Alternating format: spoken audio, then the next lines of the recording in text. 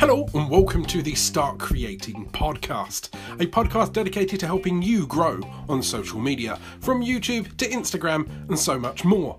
I am your host, Alan Spicer, your YouTube certified expert. I have around about 12 years worth of experience in this industry, from web development to social media marketing and video editing in itself. This podcast will be about news, tips, tricks, and your submitted questions should you need any help within the social media space. So follow, subscribe, enjoy the ride, go out there, start creating.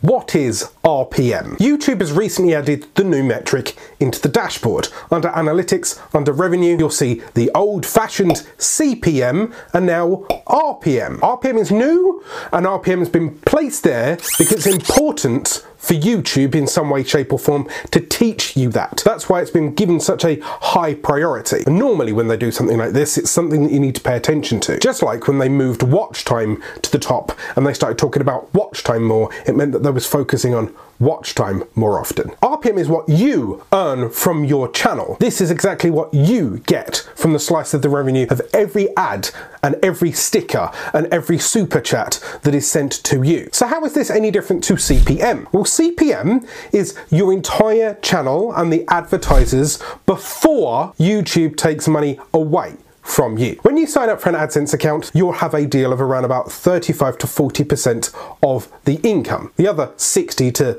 65%, maybe even up to 70%, goes to YouTube. They find the ads, they serve it against your specific videos, they take a large cut, you get 20, 30, 40%. Now, the longer you've been on the platform and the more high priority your channel happens to be, you may get a better cut of that CPM, including things like super chats, donations, that kind of thing. So how is RPM calculated? You get your adverts, and let's say it's a 70-30 split. You get your 30% of the revenue, they take the rest. If you get a super chat, once again, YouTube takes their 70% just to simplify it. If you have a super sticker at some point during your super chat thing, then once again, there goes the cut. And nowadays, if you'll see below here, I've got a shelf of all of my wonderful t-shirts and mug designs. You can get a Start Creating mug, a Start Creating t-shirt, leggings, phone cases, that kind of thing. All of those down there also have some kind of revenue share. So RPM actually means what you earn from it all. For example, I might be getting a 10, 11, 12% CPM. So for every 1,000 views in theory, my videos or my channel earns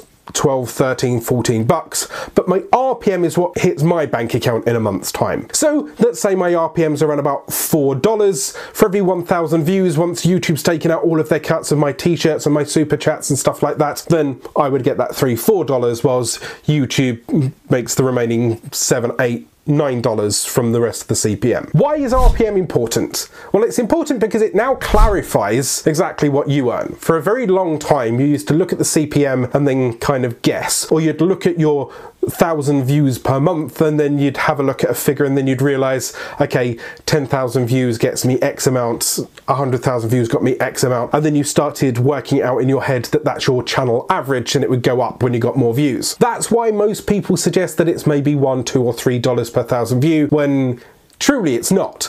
Because if a video is seen 1,000 times, it doesn't always have adverts against it every single time. And if you're doing live streams, for example, you're sat there for 3 or 4 hours maybe getting a load of channel donations, then you may not get thousands of views, but you might be getting a good few super chats that boost that as well. So you've seen a creator get 50 quid in a super chat, but what that actually means is they made around about 25 bucks, maybe less. But for YouTube, it's very important to understand what your RPM happens to be, especially if you're going to turn it into a business, so it can expand and you understand how much money you're putting in, how much you get out per 1,000 views, and then you can tweak it accordingly. So how could you change this value? How could you make more money? How could you raise your RPM? First of all, increase your CPM, because the more you're earning, then you get a percentage of that pie, the larger that piece of pie becomes monetary value-wise. If you're creating content that's very edgy, that gets demonetized all the time, then that's going to hurt you in the RPM bracket. But here I talk about business, I talk about money, and I talk about YouTube. So it's a safer topic for them to place adverts against. It gets a slightly higher CPM. I tend to find that entertainment stuff,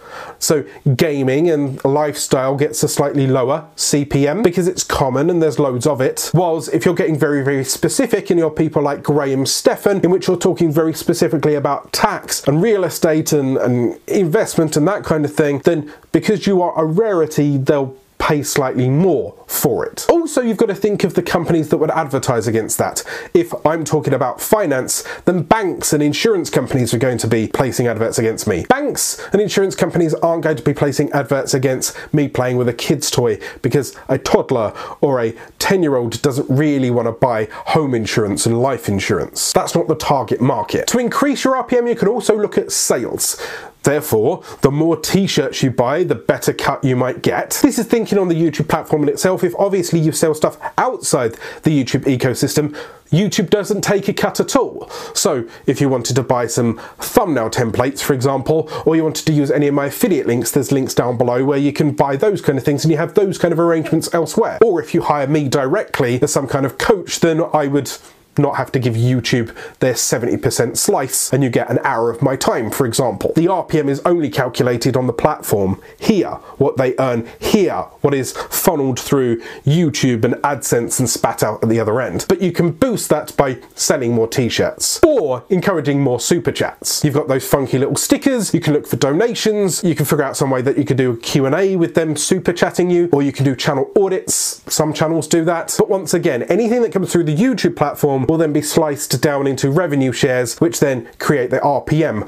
But in theory, if you've only got a video that only has adverts, then that would have standard CPM. But if that video then also has super chats and merch sales, then that will raise the CPM of that video and then overall the RPM of that video, because that video in itself becomes more of a sales magnet. I hope that makes sense. But there are other ways that you can boost CPM. In fact, I boosted my CPM like tenfold just by focusing on certain tweaks. There's a video here that can help you with all of that. Go and check it out. I'll see you in the next video.